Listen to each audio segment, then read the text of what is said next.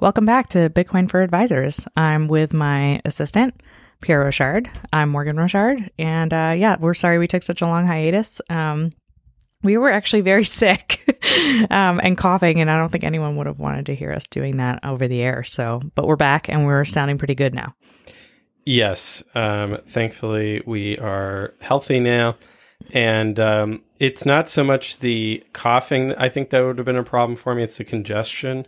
Oh, yeah. The lack of being able to breathe while on the air. Yes. Yeah. Yes. Yeah. We definitely want to bring our audience high quality audio content that doesn't kill us. Yeah. That our audience knows and loves. Yes. But yeah, not much happened anyway. So that's true. Yeah. Not a whole lot has changed since our last episode. So we didn't really feel like anyone was missing a whole lot. Now, our previous one was about scams, and then the one before that, I think, was about the price crashing. Yeah. And the price has basically been sideways. Some have accused Bitcoin of becoming a stablecoin at this point, which it's not actually the first time. If you look throughout Bitcoin's history, there are periods of just sideways price like this. Yeah. And to me, that's when you're not really getting any net new adoption, is that the price just goes sideways. Yeah, that makes sense. And it goes back to the argument people have about, Bitcoin's too volatile. And then Bitcoiners say, well, when Bitcoin has full adoption, then it won't be so volatile anymore. And I think that you get glimpses of that during periods like this where, if you don't have any new adoption, then Bitcoin just goes sideways and it's a stable, value. But what about the volatility? Well, the volatility then only happens if people decide to abandon Bitcoin or that you have a wave of new adopters. And a wave of new adopters can only happen, if aliens show up, if all humans are using Bitcoin. Yeah, that's fair. Well, I think it makes a little bit of sense why we're trading sideways given the economic backdrop that we're currently in. Yeah, absolutely. I think people are hunkering down because interest rates. I saw the mortgage rate hit a new 22-year all-time high. 22 year. Yeah, 7%. So I guess it was in 2000 that it was 7%. Yeah, I thought it was like 7.15 or something like that. Yeah. So significantly different than if you had bought a home 2-3 years ago, what you're paying now, even if you buy a home for the same price or less, really, because home prices are starting to come down. Yeah, and to me, it's bizarre because they're looking at consumer price inflation, and that's what they're targeting, right, is to try to lower consumer price inflation. Mm-hmm. And then the tool that they're using to lower consumer price inflation is interest rates. But how many people borrow money to purchase consumer goods in the supermarket, right? Like, I don't think that's I hope common. It's significantly less than the amount of people who use that to go buy mortgages. And properties. He was like, oh, interest rates are higher now, and so I have to lower my consumption of consumer goods at the supermarket. Mm-hmm. I don't think that's like a plausible direct causal mechanism.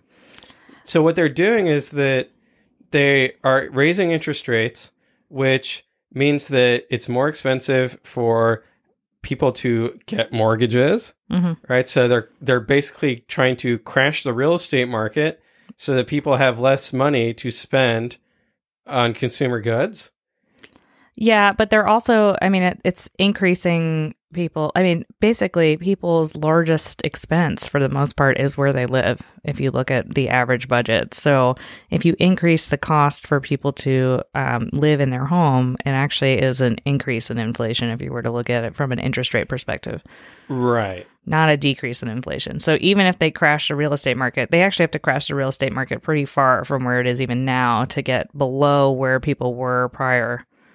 So basically they're saying that they're going to raise the price of your real estate, your debt payments, so that then you don't have enough money to spend on consumer goods. Yep. And that'll lower the price of consumer goods, which is what they're going for. But if they actually included both prices in their index of the cost of interest and the cost of consumer goods, then it would be a net zero effect. It would just be taking from, one side to the other. Yeah, for sure. I definitely feel affected by the consumer price thing though, because I was in the supermarket and I wanted to buy cards for our nieces for Halloween. And normally I don't really think that's such a big deal. You spend $2-3 on a card and you mail it out and it's no big deal.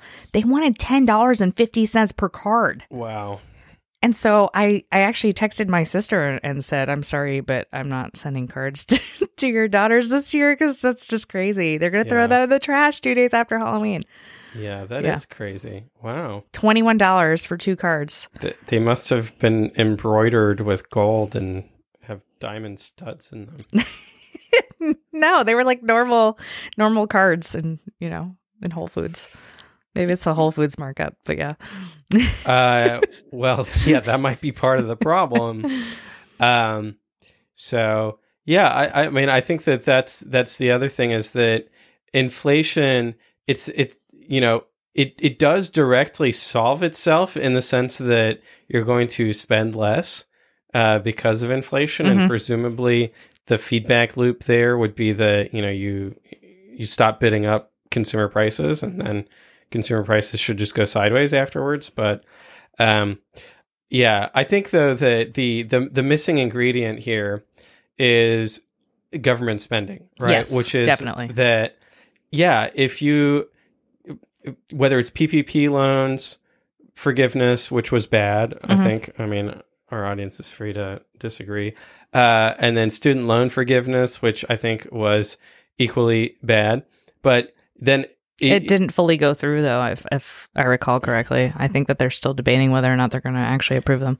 Okay. Yeah. Well, that just makes it worse, honestly. Yeah. Like, I think that the least harmful way of doing inflation is literally to just give a bunch of people cash, right? Just like credit their bank account. They did that, though. They absolutely did that. Yeah. And the reason why I think that's less worse than PPP or student loan forgiveness is you don't have all the paperwork. Right. Yeah. And the waiting and the wondering, the accounting. The dealing with lawyers if you need to. Yeah. Yep. Yeah. All the extra people who get paid. It's the same thing with that. It was like the employee retention credit that they gave out during COVID. There are people now who are accountants who really studied that rule who are charging thousands and thousands of dollars for people to get their money back from the ERC credits. And it's just like, what kind of world are we living in where that's how we stimulate the economy, by giving a boon to to accountants and lawyers? Yeah. So it ends up just being welfare for the middlemen. So anyway, they're raising interest rates because a bunch of PPP folks scam the government. Yeah, pretty much. Well, I think it's a testament to how the government operates in general, right? They think that they can, wield the power stick and they know best, and there aren't going to be repercussions to their decisions, or they don't think of the repercussions necessarily to their decisions. They're only thinking about how to specifically aid people in the moment, really for their own best interest, right? And so we end up in these situations over and over and over again because governments constantly make decisions based on the air. Well, and even if they do know that there's going to be negative side effects to their policies, they also know that they can scapegoat. So they can say, oh, actually, it's the greedy corporations that are raising their prices on you. I haven't yet heard somebody say, actually, the reason mortgage rates are going up is the greedy banks are raising their rates. For some reason, the banks get a free pass on that. Yeah, I'm sure we'll get there eventually, though, because prior to 2008, there was a lot of angst about the banks and how they were lending and so forth. So I think we're probably headed there. But yeah, it doesn't seem like the government. I mean, it feels like the government is only blamed by the side who is not in office. Right. So right now, Republicans are blaming Democrats. And then if a Republican were to be elected, it would be the opposite. And it was that way when Trump was in office, where the Democrats were constantly blaming the Republicans. So I can't imagine anything's going to change in the future, just because it's so easy to blame the other side, because both sides are always doing something that you can blame them for. So Yeah, absolutely. I mean, I think the Trump tax cut was senseless. But anyway, let's not get too deep into Yeah. the politics. So we don't lose all 5 of our listeners. Yeah. So, putting aside inflation, which seems to be continuing unabated. So, I mean, real estate to me should be going down, and yet it doesn't seem to really be going down. Like the prices seem to be sticky, and it makes me think of the coyote, in Looney Tunes when he runs off the cliff. Mm-hmm. He's like there for a little bit before he starts going down. Yeah. Because just mechanically, if interest rates go up, you can afford a lower sticker price. Mm-hmm. And then on the other side of the market, if nobody's buying your house, you have to lower the sticker price, which obviously will lead to the same problems that we saw in '08 of people being underwater, and then banks, having bad loans, and then the whole system needing to be bailed out all over again. Yeah, but they're not in a situation where they can lower interest rates and print more money as means of getting out of the situation. So it's a very different backdrop this time than it was, absolutely. 15 years ago. The only thing that would make sense for lowering inflation without kind of blowing up the financial system is you either raise taxes or you lower government spending. Or both simultaneously. But that is just so outside of the realm of possibility, where like Republicans won't let you raise taxes, Democrats won't let you cut spending. Mm-hmm. And so they don't have an effective way of using fiscal policy to fight inflation. Yeah. So I imagine inflation continues. Well, yeah, inflation continues. And then you have the Fed like pressing a button that isn't really connected to inflation, where they're just going to continue to raise interest rates. And the interesting thing about monetary policy is that it takes about 12 to 18 months between you implementing the policy and then the policy having an effect. Mm-hmm. And this is a lag that has been known for decades. I mean, this is something that, Ben Bernanke wrote about, Milton Friedman wrote about, like everybody knows about it. And yet in practice, they don't think about it that way. They expect instant results. And so they're always fighting the previous battle. And so right now they're fighting the inflation that was created 12 to 18 months ago, mm-hmm. During the COVID, crazy spending spree. And now they are going to create a problem in 12 to 18 months of another financial crisis, and then they're going to be responding to that. They'll always just be 12 to 18 months behind. Patience is very hard for everybody, including governments. Well, yeah, they're under tremendous political pressure. Mm-hmm. Polling shows that the number one concern for voters is inflation. And so everyone's like, oh, and politicians see using the Fed's independence as a way of having their cake and eating it too. Of, okay, the Fed's going to fix inflation for us, and we're not going to get blamed for the negative consequences of the Fed raising interest rates. Yeah, because they're independent, quote unquote. Yeah, I mean, that's definitely why Biden is taking all the strategic oil reserves and dumping them on the market right now, ahead of the election. Right before the election. And he asked Saudi Arabia, hey, can you not cut production until after the election? Which is like, okay, it's a very political thing. It's not a good policy thing. Yeah. He could reopen the federal fields that he closed here. Yes, he could also reopen the Keystone Pipeline, mm-hmm. and we could also time travel back to 2020 when oil prices, remember, were negative. Yeah. And Trump said, hey, let's fill up the strategic oil reserve. Let's fill up our gas tank with cheap oil. And the Democrats said, No, that's a bailout for the oil industry, and we are actually going off of fossil fuels because of carbon emissions. Oh, right. Yeah, we're off of fossil fuels now, aren't we? So we're not going to take this free oil and fill up our gas tank. I mean, the government has a problem with that in general, right? Interest rates are at all-time lows. And what are they issuing? The shortest term paper that they possibly can instead of issuing 30-year debt. I mean, it's unreal to me why you would do that. Like, we're out here taking the longest possible mortgage that we can at the lowest rate. Why aren't they doing that? You know, it's like, are they just, who is financial planning the government? It's mind-boggling. Yeah, well, the people who are financially planning the government have a 2 to 4 year horizon. Yeah. And also, even if they had a longer time horizon, it's not like they have a crystal ball and that they, you know, well, except for Nancy Pelosi, it's not like they're great traders, yeah. you know, who would beat the market. If they were, they probably wouldn't be working in the government. They'd probably be running a hedge fund. And so they, and on top of that, they're just trying to minimize the short-term interest expense. And so the way you do that is by borrowing, you know, using 6-month paper, 3-month paper, 1 month, overnight. Yeah. You get paid to do the overnight. Yeah. and now interest rates are going up, and so their interest expense is ballooning as, you know, it rolls. Yeah, well, they now have the same problem as all of us consumers out there.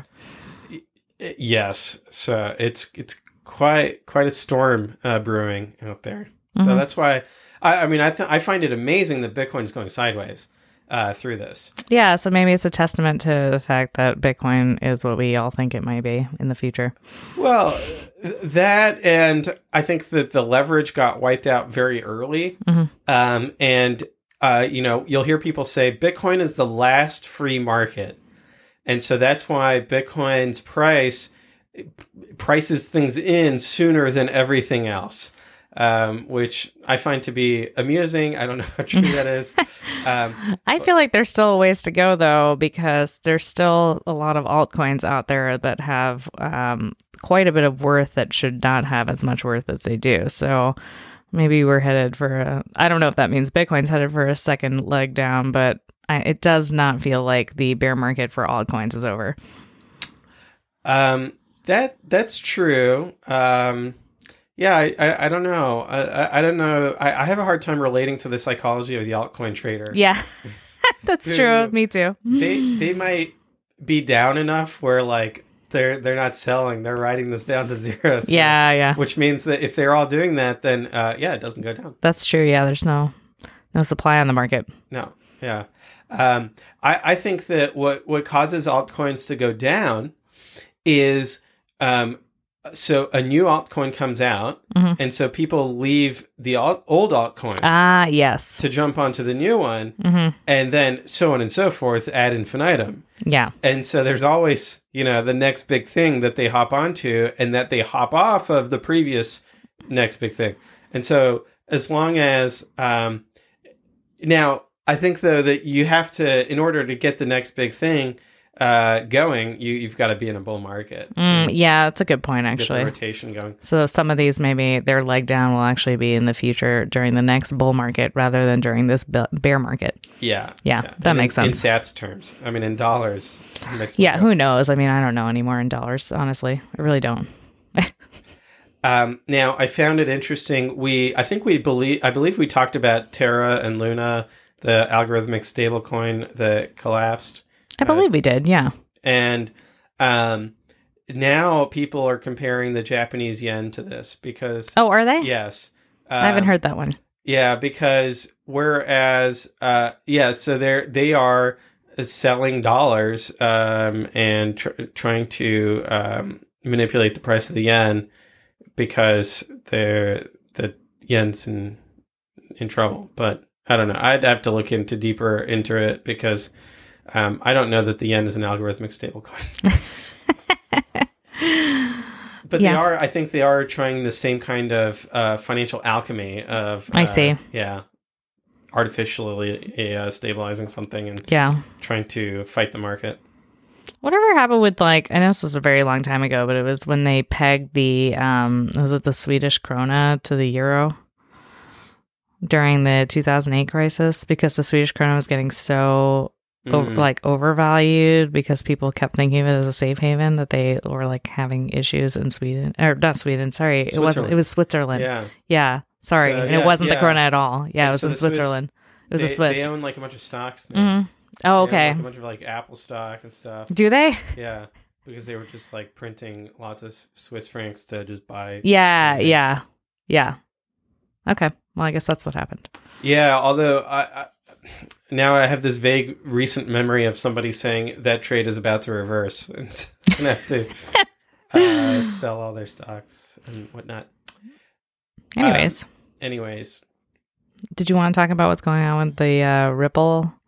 Yeah, so there was an interesting tweet from Ripple's general counsel, and I personally, full disclosure, this is my opinion, not investment advice. I think Ripple is an absolute clown show, right? I think that they are a dumpster fire, and frankly, the amount of dishonesty and nonsense that I've heard them spout about Bitcoin is enough to take up, several hours of podcast. Having said that, their general counsel, I mean, he's probably getting paid the big bucks. He's their general counsel in Ripple or in XRP. Yeah. Hopefully, he's getting paid in dollars. I don't know. And he's a serious person. He has a legitimate background in regulatory affairs and the law. And Ripple hired him for a reason, which is that the SEC is trying to make an example out of XRP being a security and Ripple being the issuer of that security. Mm-hmm. And so if that were the case, then XRP is an unregistered security, and there's lots of possible civil and criminal liability. And their general counsel came out with a tweet this week that said that he's got receipts, he's got emails, and basically, so Ripple is in litigation with the SEC, and Ripple is their line of defense is interesting. They're saying that, hey, look, the SEC said that Bitcoin and Ethereum are not securities. Okay, how did the SEC say that? One SEC commissioner had a speech. His name is Hinman. He had a speech years ago, I think it was 2016 or something. Okay. Where he said that Bitcoin and Ethereum are not securities, and that a lot of these other tokens are securities. And Ripple's point is that, sure, Bitcoin, everyone agrees Bitcoin's not a security. Mm-hmm. But Ethereum had a pre-sale. Yeah.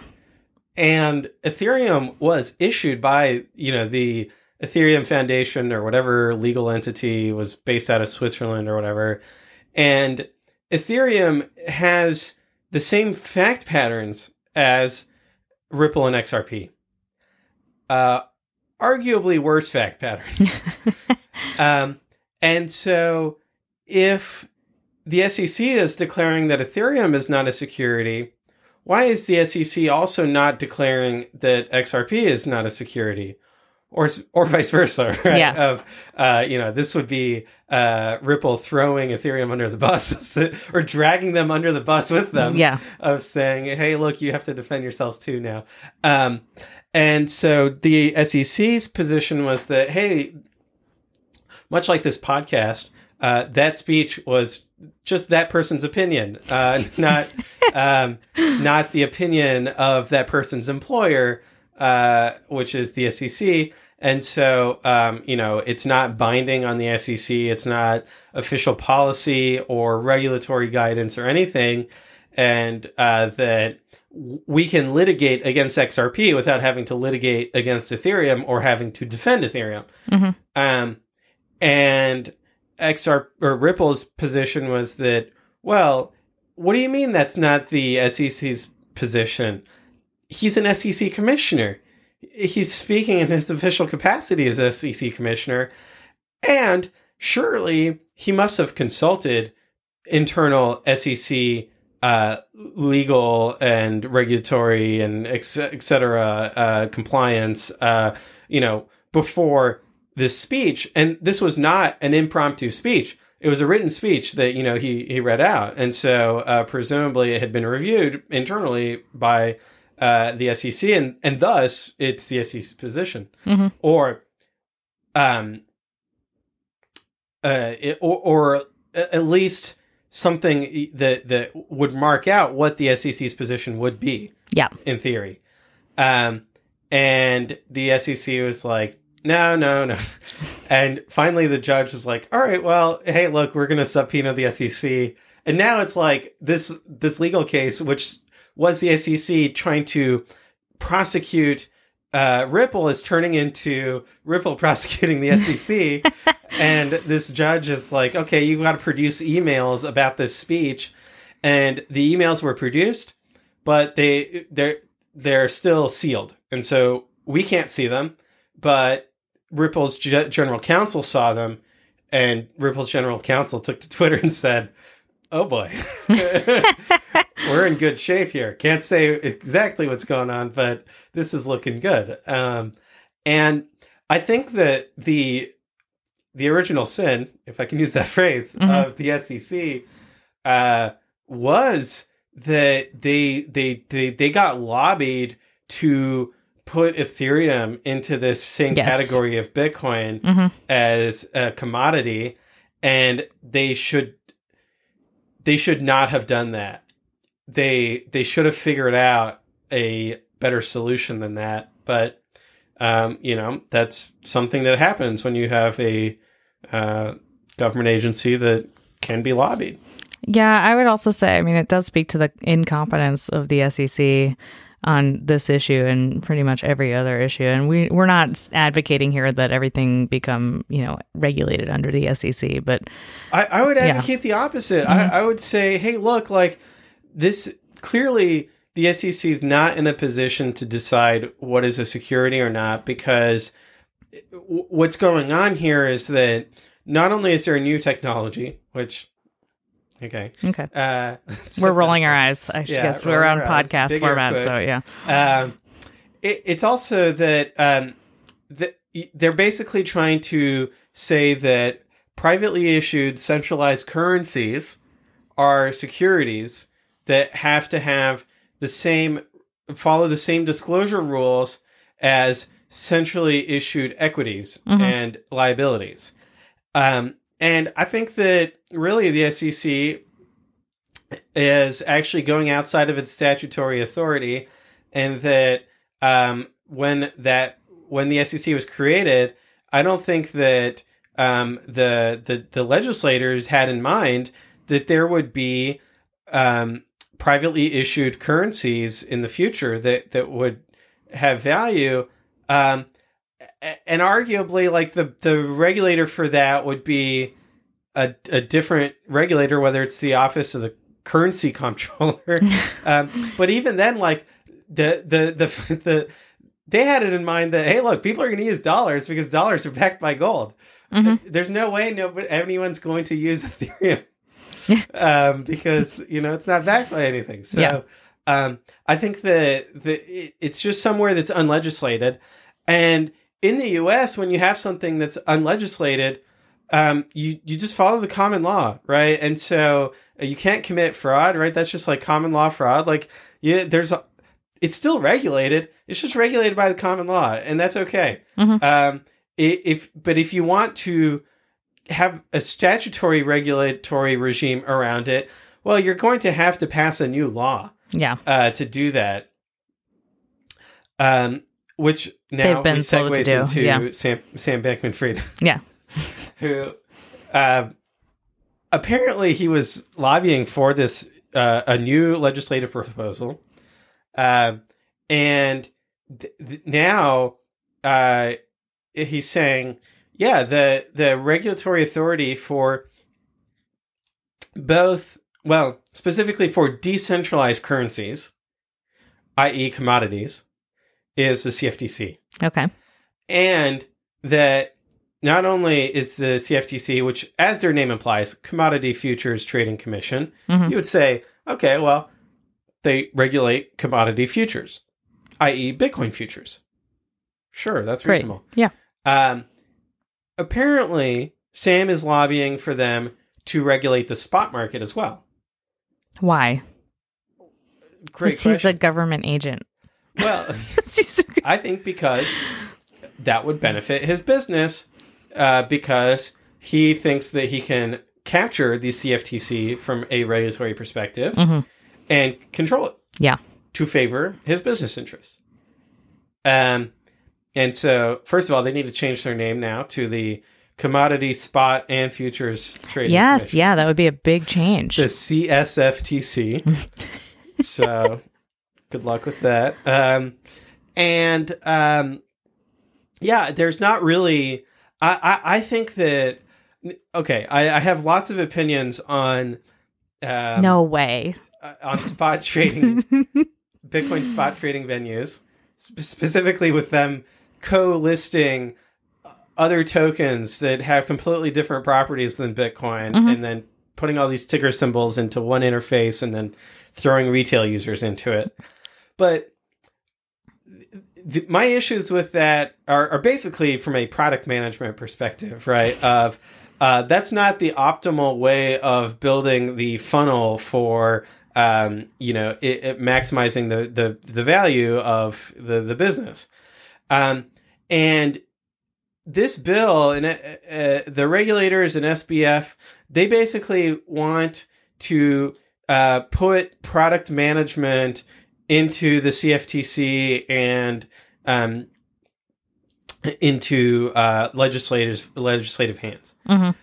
And I find that to be absurd because even private companies struggle with product management. Yeah. It's extremely difficult, and they have been struggling with it. Now, they also should get credit for having done things that are really interesting and innovative that have benefited users, which is, for example, that you can spot trade Bitcoin using a REST API, and that you have access to the price feed for free, often without even signing up for that trading venue. And you don't get that in equities markets. No, definitely not. You got to pay a lot. A lot of money. Both for direct market access and also for data access. Yep. And so I think that the unregulated, quote unquote, because they are regulated by common law, right? And then they're also regulated by money transmitter licensing, state by state, and FinCEN, money, etc. But anyway, they're not regulated by the CFTC, the spot markets. And I think that has led to a lot of innovation and democratization of access to spot trading for Bitcoin. And I think that's to the benefit of Bitcoin's liquidity. And it would be bad to then say, hey, look, now all of your Bitcoin spot trading has to be regulated by the CFTC, and SBF is going to be heavily lobbying the CFTC to do his bidding on everything and, favor FTX over everyone else. Yeah.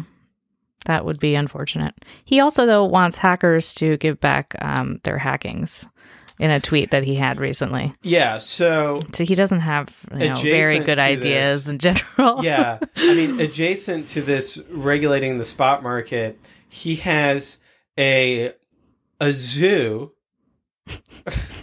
or a Frankenstein's monster of bizarre policy ideas that he has concocted. Yeah. Seemingly on his own, because I haven't heard anyone else. The one that I read was literally, so after hackers hack a coin, hackers should be required to give back what they stole. Right. And yes. So somebody goes and robs a store, and then the thief, after they rob the store, should go back to the store and say, I'm sorry, I'm going to do tshuva now, I guess. Yeah. Do you want to explain what tshuva is, or should we keep going? I think maybe we just keep going. It's now. I think what he meant was that. So in his world, in his ideology, he's like, blockchains are controlled by their communities. Right. And there should be a community standard that if somebody steals, let's say Bitcoin, there has to be a hard fork that returns the Bitcoin to the rightful owner. I see. And it's like, well, what a great idea. we should actually punish criminals and help victims. Fantastic. Thank you, Sam Bankman-Fried, for coming up with a wonderful idea.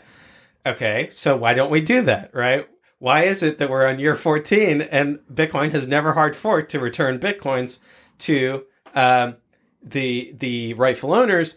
Is it because the Bitcoin community is utterly amoral and says, hey, look, not your keys, not your Bitcoin. They're not your Bitcoin anymore. We do say stuff like that. Yeah. Or B, is it because it's impossible to do? Yeah. Unless you are centralized.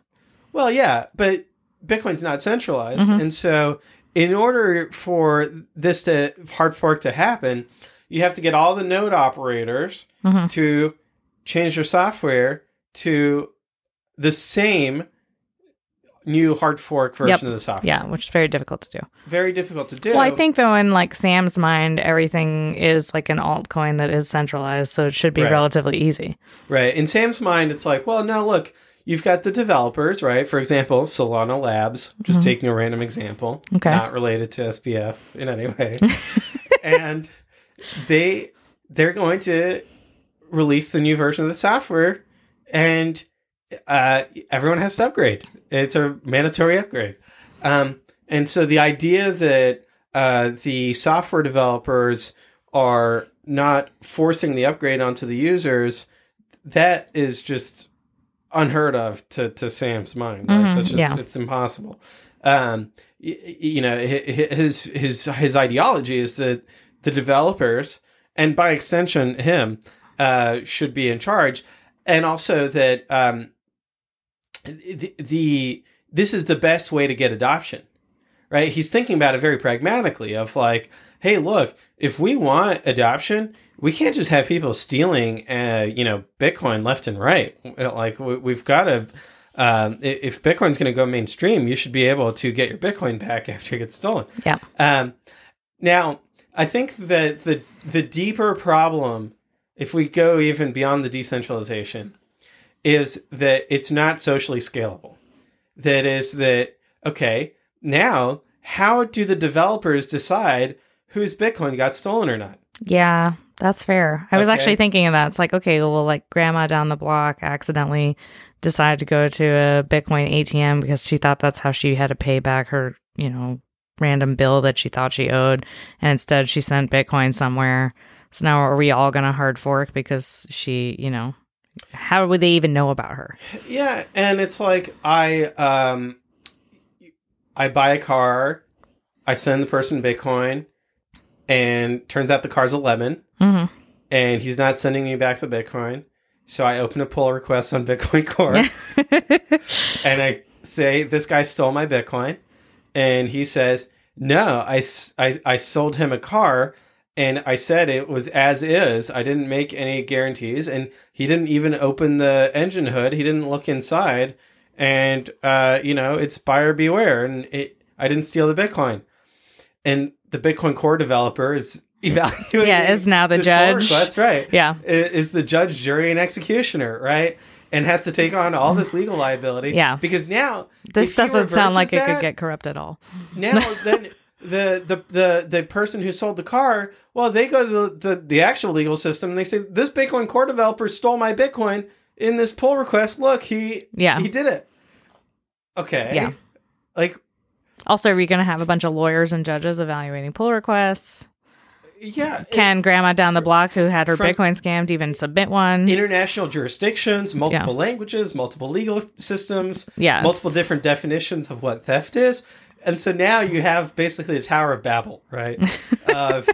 Everyone's trying to figure out whose Bitcoins are whose using... Also, how many times a day would you be hard forking?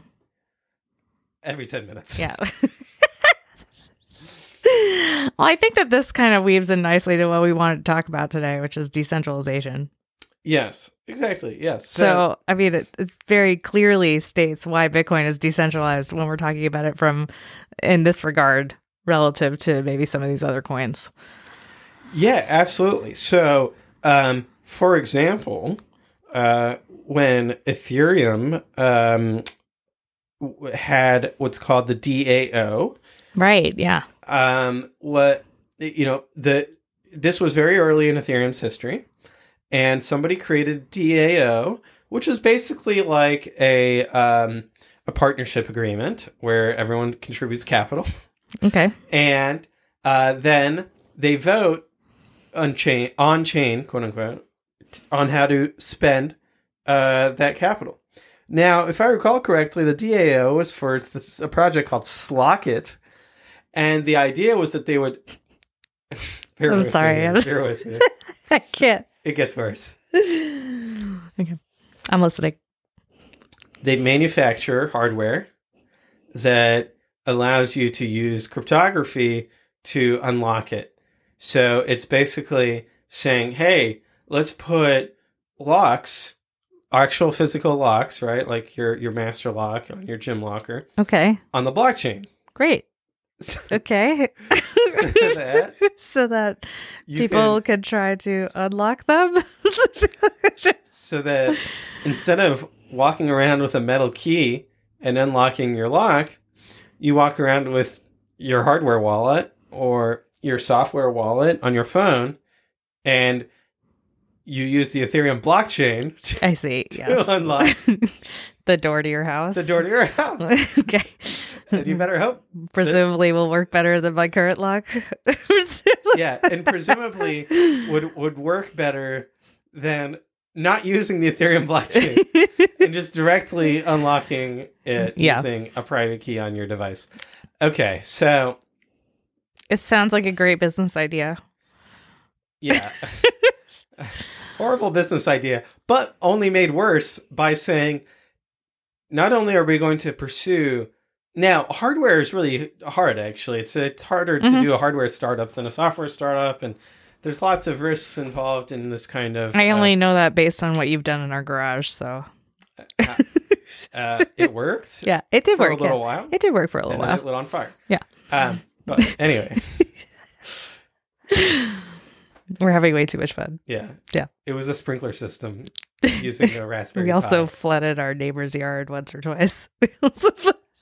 It watered our neighbor's yard. Yeah. They got lots of extra water. Yes. Yeah. And then they complained. Yeah. They had to drop off champagne. Yeah.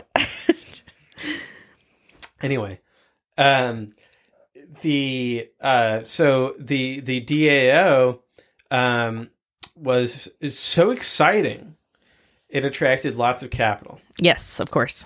It was like a sizable percentage of the Ethereum in existence went into this. I remember it being a very big deal. Yeah, because it was like, we're going to have locks on the blockchain. So excited. Yeah. And also it was kind of the first big example, and there were influencers that were involved and all this. Yeah, of like, oh, we're not just money, we can do all sorts of things. Yeah, look how much better we are than Bitcoin. Yeah. It's not just cats, we also have locks. And then this smart contract, quote unquote, had a bug in it, and it allowed a hacker, quote unquote, to take all the Ethereum out of the DAO into themselves. Mm-hmm. So I thought this was going to be the end of Ethereum. Like, I was just like, that's it. But I was very wrong, obviously. I don't remember having an opinion on it. Yeah. Other than the code is law, right? Mm-hmm. Hey, look, this bug in the contract, it's not a bug. It's part of the contract. And the fact that you didn't know that means that you didn't correctly read the contract. That's true. And this happens where somebody will sign a contract and it has terms in it that they didn't read that or they understand. Find problematic after the fact when, they're still presumptively legally bound to those terms. Mm-hmm. Not so in Ethereum world. Yes. And so they decided to do what Vitalik calls an irregular state transition. Oh. of stealing the ETH from the quote-unquote hacker, i.e. the person who read the contract and followed the rules. Yeah. And giving the ETH back to everyone. But they had to do a hard fork, right. Yeah. So they had then Ethereum Classic and Ethereum, where Ethereum Classic was the original Ethereum. Correct. Does it still exist, Ethereum Classic? Oh, yeah. Okay. Yeah, Is it still proof of work, too? Oh, yeah. Yeah. Yeah. Okay. Sorry. Anyways, yeah. Continue with your thought. Yeah, so the reason... I believe, now, hold on, I'm going out on a limb here, but if any of our listeners know better, the reason they were able to do this is because of the difficulty bomb. The difficulty bomb being what allows them to force upgrades onto users. So people have to upgrade their node software. Now, the reason I have doubts as to my theory of it being because of the difficulty bomb is because I think that they did the forced upgrade very quickly. In order to, very quickly reverse this transaction. Got it. And so perhaps it was some other centralization vector, just proof of Vitalik. Feel free to send us angry notes on Twitter about what we got wrong. Now, what the Ethereum people say is, hey, look, that was the early days. And as, now they don't do that anymore. Oh, okay. As proof of that... I believe that not at all. Well, so you could point to the fact that, and this is Ethereum archaeology. So again, if anyone knows better, I'm all ears. There was a multi-sig contract created by Parity that had a bug in it. Okay. And it caused ETH to get permanently locked up. Mm-hmm. And Parity tried to say, hey, can we do an irregular state transition and unlock these ETH? And I believe the answer was no. And the ETH are still locked up. Now, if anyone knows better, let me know. We're all ears. Yeah, all ears here. But basically, the idea is that, Ethereum's immutability now is good because Parity said that they would not, or that because now Parity's locked out of their Bitcoin. Okay, but they just recently went from proof of work to proof of stake. Right. So this is a counterexample of saying, okay, while you have not adopted Sam Bankman-Friedman's model of governance where you do, irregular state transitions as a community, what is standard? Yeah, community standard. Yeah. Mm-hmm. Proof of Sam, community standard. They still are able to force upgrades onto users by using, or they did force an upgrade on users by using the difficulty bomb. How they will do that going forward, I don't know, because now there's no notion of difficulty because now they're on proof of stake. Right. So I imagine that it will be like, hey, look, the top 3 stakers have are going to make the... And so everyone else has to go along with it. Mm-hmm. Which is...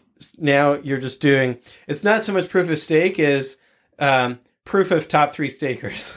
Yeah. Well, is that going to be also that exchanges maybe have a lot more influence because exchanges stake quite a bit? So actually, interestingly, the highest influence staker is not an exchange. It's called Lido. Oh, okay.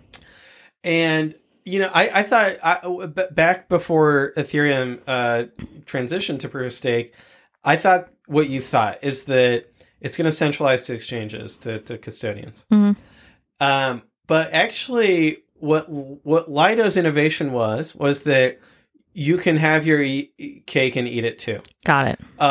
You can stake your ETH, and then we'll give you a token called Staked ETH. No. And then you can use that token to go do DeFi yield farming. And so you earn yield on your ETH from staking, and then you earn even more yield. It's basically like CDO squared, financial engineering. This sounds moronic. I'm sorry. Securitized your yield, and now you can go leverage that. Okay. And, you've got tranches, and it's just recreating the fiat system.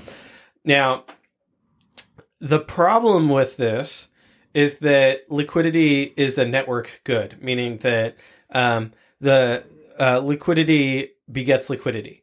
So if you are trading an asset, you're going to go to the trading venue that has the most liquidity to trade.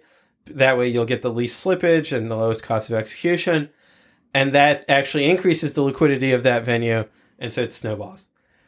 Same thing here with Lido. So because and they call this liquid staking, where you get a staked ETH in return for staking your ETH, and then you can use that staked ETH for DeFi and trading and whatnot. So because every liquid staking provider issues a different staking token, then whoever kind of built up the biggest network effects first has the benefit of this liquidity network. And that's Lido in this case. Yeah. And so now, if you want to participate in this system, it makes most sense to go to Lido, because if you go to another one, their stake token is going to have less liquidity than Lido's stake token. Yeah, I see what you're saying. Okay. And so that has caused Lido to become, I believe, the number one staking thing in Ethereum. So basically, whatever they want to do at this point is what's going to happen with the network. Yes, and that's not the only power player now. It's also the stable coins. Got it. Because if you have a hard fork, the stable coin can only exist on one side of the hard fork or the other. Because it's backed by dollars in a bank account. So you don't just magically double the number of dollars in the bank account and have the stable coin on two different notes. Yeah. So that makes sense. Now it's argued that the stable coins are the kingmakers. And so if USDT tethers or USDC with Circle and Jeremy Allaire, they get to decide which side of the fork is the correct side. Wow. Okay. Well, that's a turn of events, huh? An unexpected turn of events. Yeah. Lots of interesting lessons there. And even the decentralized stablecoins like DAI is what it's called. I believe it's like, if you look under the hood, it's like 70% backed by a centralized stablecoin. Yeah. So it's basically like, okay, you have a decentralized wrapper around a centralized stablecoin, so really it's kind of by the transitive property also. Yeah, so I guess let's take our listeners into what actually makes something decentralized versus these coins and things that we've been talking about, which are not obviously decentralized. It all comes down to, are you able to independently verify it fully? Yeah. So let's use the example. Let's start with the clearest example of the Federal Reserve. Okay. So this is the clearest example. All right, let's start with No. I like. Yeah, we could do. Why don't we? Let's do the Federal Reserve. Yeah. Okay. So to independently verify the Federal Reserve's ledger, you have to go find Jeremy Powell's spreadsheet. Yeah. You log on to his computer. Mm-hmm. You go into Excel and you open up. It's a 10 megabyte spreadsheet. Mm-hmm. It's on tab AAAAAA. Yeah. And it has everyone's account.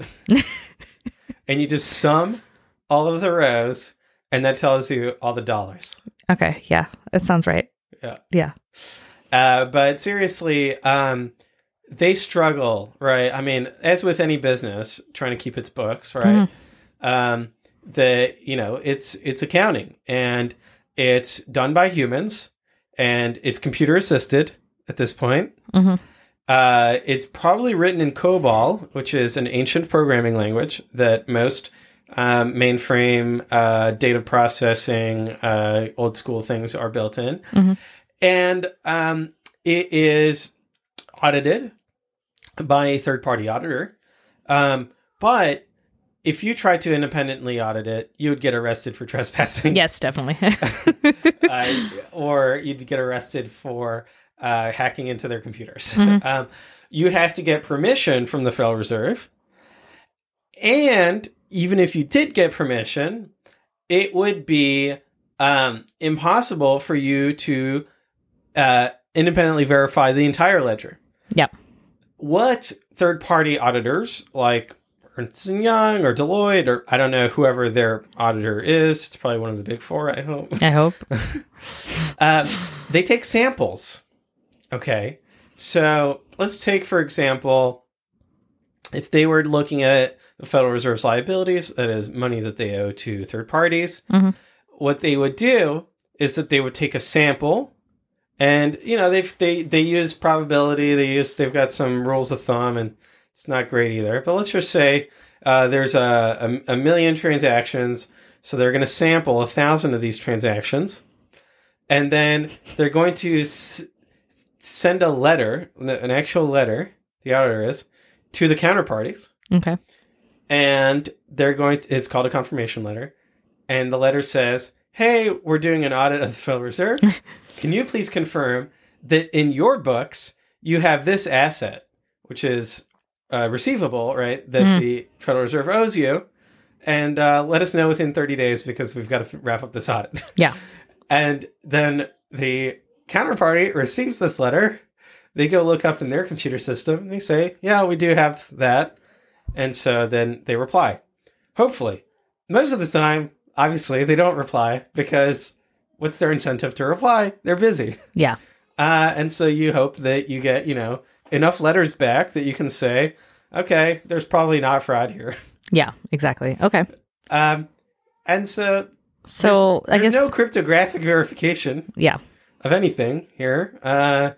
It's all just based on heuristics, trust, and, just good old auditing by humans. And there's a whole lot of trust that goes on, and I mean, for the American public for sure, and globally, really, right? Because a lot of people do use dollars on like what the Federal Reserve is doing and how they're being audited, right? Without really any independent verification, right? Yes.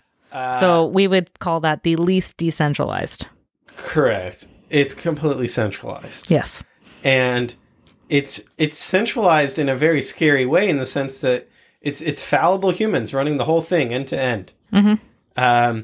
They don't have, they're not even using like modern cryptography in order to like, they're not using PGP encryption and signatures with their counterparties so that you have like end-to-end encryption, authentication, verification from their point of view, right? Yeah. Which is something in theory that they could do. They could be in a situation where they only have to trust themselves, but they're not even there. Now it's just like, okay, let's hope that you don't lose billions or trillions of dollars. Now, you could also look at $100 bills. Okay. In order to verify a $100 bill, you have to buy a machine. Or a special pen. So those don't work? Not as good. They're okay. Not as good as the machine. Okay. And then those machines are actually pretty good. And actually, this is really why paper money was able to take off and outcompete physical gold, is that the cost of verifying paper money actually decreased over the 19th and 20th century. But anyway. It's actually hard to verify whether or not gold is real. I mean, you basically have to melt it down. Yeah. So we could talk about now gold. Gold, not only do you have to melt it down, but you also can't verify like the total above ground gold supply. Yep. Yeah. And so while it's a benefit that gold is decentralized in a sense, I'll get into why it's not, but whereas like the Federal Reserve is completely centralized because the Federal Reserve has a monopoly on deciding what is a dollar and what is not. Yeah. There's nobody who has a monopoly on deciding what is gold or not, right? Other than Hashem. Yeah. And so the properties of gold, et cetera, like, chemistry, right? You can verify that yourself. If you really wanted to verify a $100 bill, you would have to go to the Federal Reserve and say, hey, is this real? Yeah. Is it real? It went through my machine, but does it go through your machine? Because they're the ones who get to decide. Maybe I have a fake machine. Yeah. In India, for example, the Indian Central Bank decided to demonetize lots of high value bills that were real, but they just decided by serial number, hey, we're going to demonetize these because there's too much money laundering happening with these. And so even if you could independently verify a $100 bill, you can't independently verify that the Federal Reserve has not decided to invalidate or void your $100 bill. Yes. Yeah. That's true. Okay. So, with Bitcoin, you can independently verify the whole system from day zero, the Genesis block, January 2009. You can download the entire ledger history of Bitcoin onto your computer, and it's like 400 gigabytes. And you can independently verify all of the transactions. And the reason you don't have to do the confirmation letter that the auditor has to do is that you can use cryptography. And when you download the entire ledger history, the cryptographic proofs are contained within the ledger history, meaning the digital signatures that allow someone to unlock their Bitcoin, you download those and you verify those signatures. With one caveat, you have to go in the configuration of your node, turn assume valid off, because assume valid, as its name implies, assumes that the digital signatures before a certain height were valid. Minor, tiny trust assumption there. If you don't want to take that trust assumption, you can actually verify that the assume valid is correct by turning it off and then checking to see the block height. Anyway, but all of this to just save your computer a little bit of computational power. Now, there's lots of little details here, but the point being that not only do you not have to send those confirmation letters, you also don't have to trust the developers of the Bitcoin software. Because it's open source, you could independently verify the source code that is independently verifying the ledger data. Or you could rewrite the source code yourself. And many software engineers have done this. So there's versions of Bitcoin that are written in Go, in JavaScript, in Python, etc. And then you can run it yourself and see that it matches up to the same results as the Bitcoin node in C++ that Satoshi started. So the reason that you can independently verify everything about Bitcoin is that there are no trust assumptions. There are no trusted third parties, or what you might call an oracle, that you have to rely on for any part of it. Vitalik has argued that you have to trust the consensus parameters. That is the configuration of the node. I think that's false in the sense that it's open source, so you can see the configuration parameters yourself. And also, you can verify the configuration parameters as being ones that optimize for minimal uncertainty by doing the counterfactual of, all right, what would be the consequences of me changing this configuration parameter? You can do that. You can run that experiment, and you can see, here are the negative consequences of what would happen if, for example, you increase the block size limit to 1 gigabyte. Okay, now it becomes this expensive to run a Bitcoin node, and so then it becomes centralized, and now you can manipulate the monetary policy. Yeah.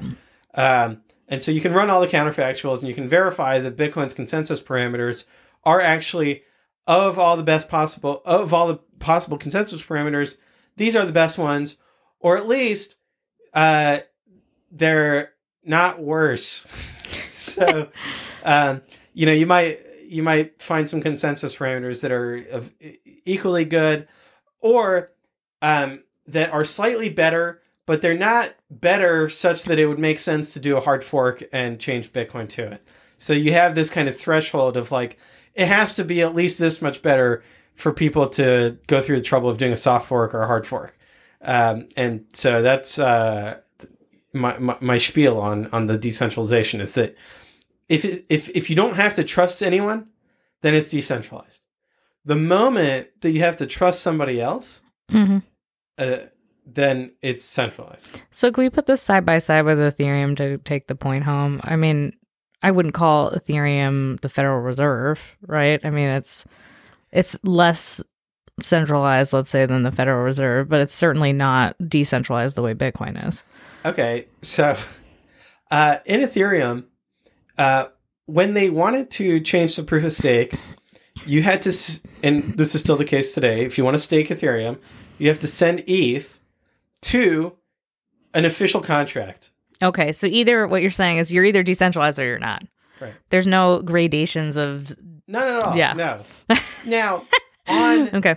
on particular properties, you might say, hey, look, this particular property is trust minimized. Yeah. So, for example, with Ethereum, you could say their cryptographic signature scheme is open and it's trust minimized. You don't have to trust anyone, right? Now, that wouldn't be the case if every Ethereum transaction had to be co-signed by Vitalik. Right. Okay. It doesn't have to be. So, like, you can have properties of the system that are decentralized, right? Just like with the dollar, the fact that you can use a counting machine to independently verify a $100 bill. Yeah, doesn't make it decentralized. No, it just makes one aspect of it. Yeah, no, I totally hear what you're saying. I think that makes a lot of sense. So, yeah, it's binary. You're either centralized or you're not. Well, yeah, because there's going to be something that it all hinges on. Mm-hmm.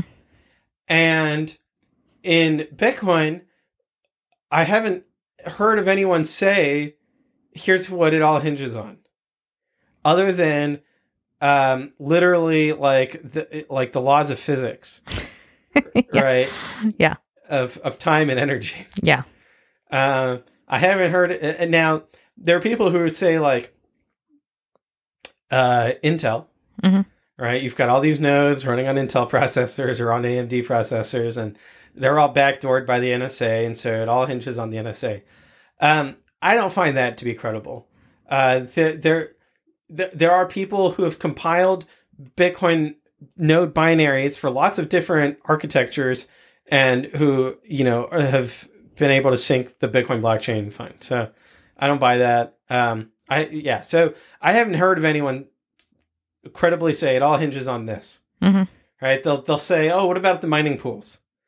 Well, the mining pools have had lots of turnover in terms of which mining pool is biggest, and they don't have any power because the hash rate can just be redirected. Furthermore, even if they did something malicious, they can't control Bitcoin. Yeah.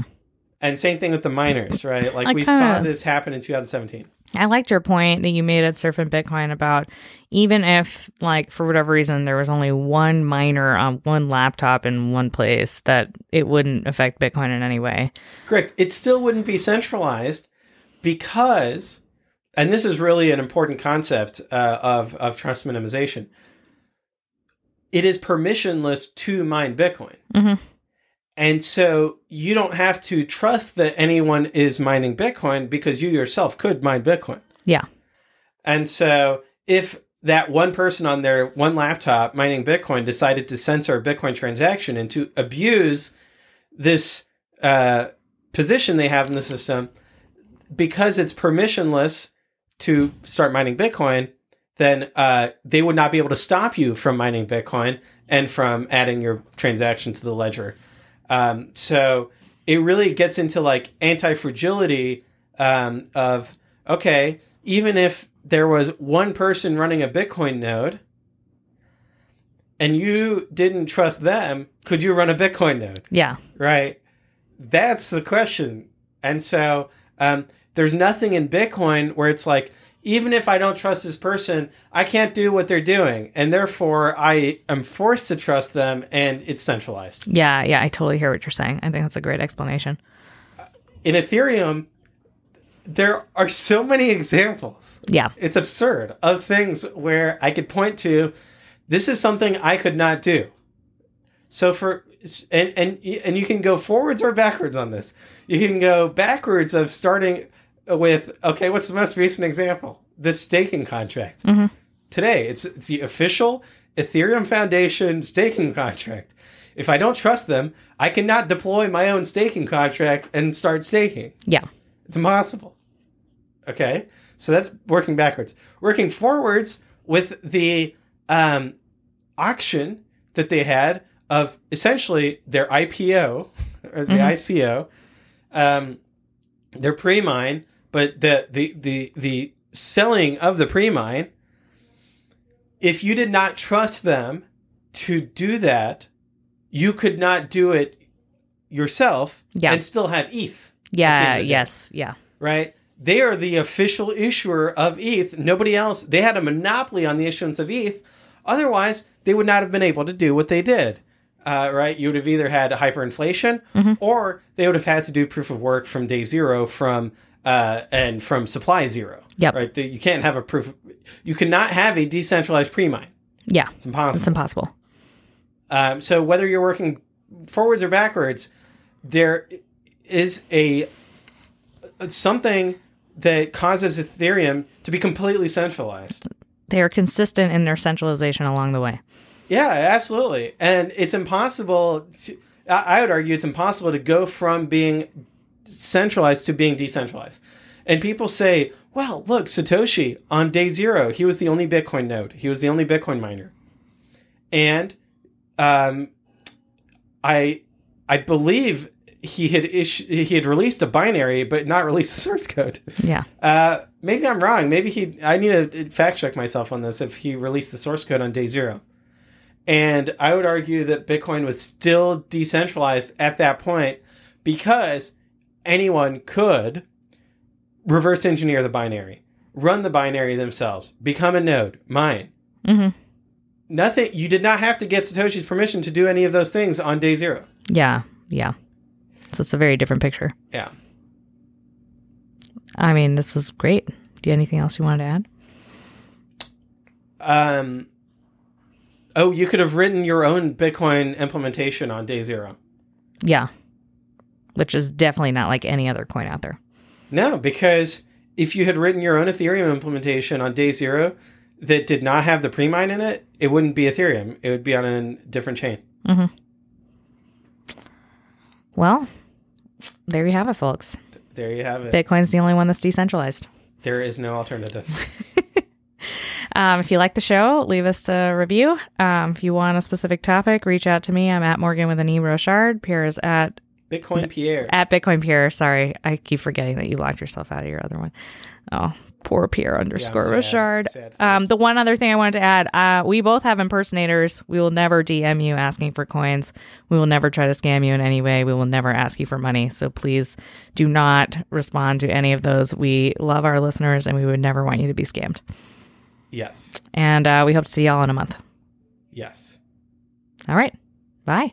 Bye-bye, everyone. Thank you for listening.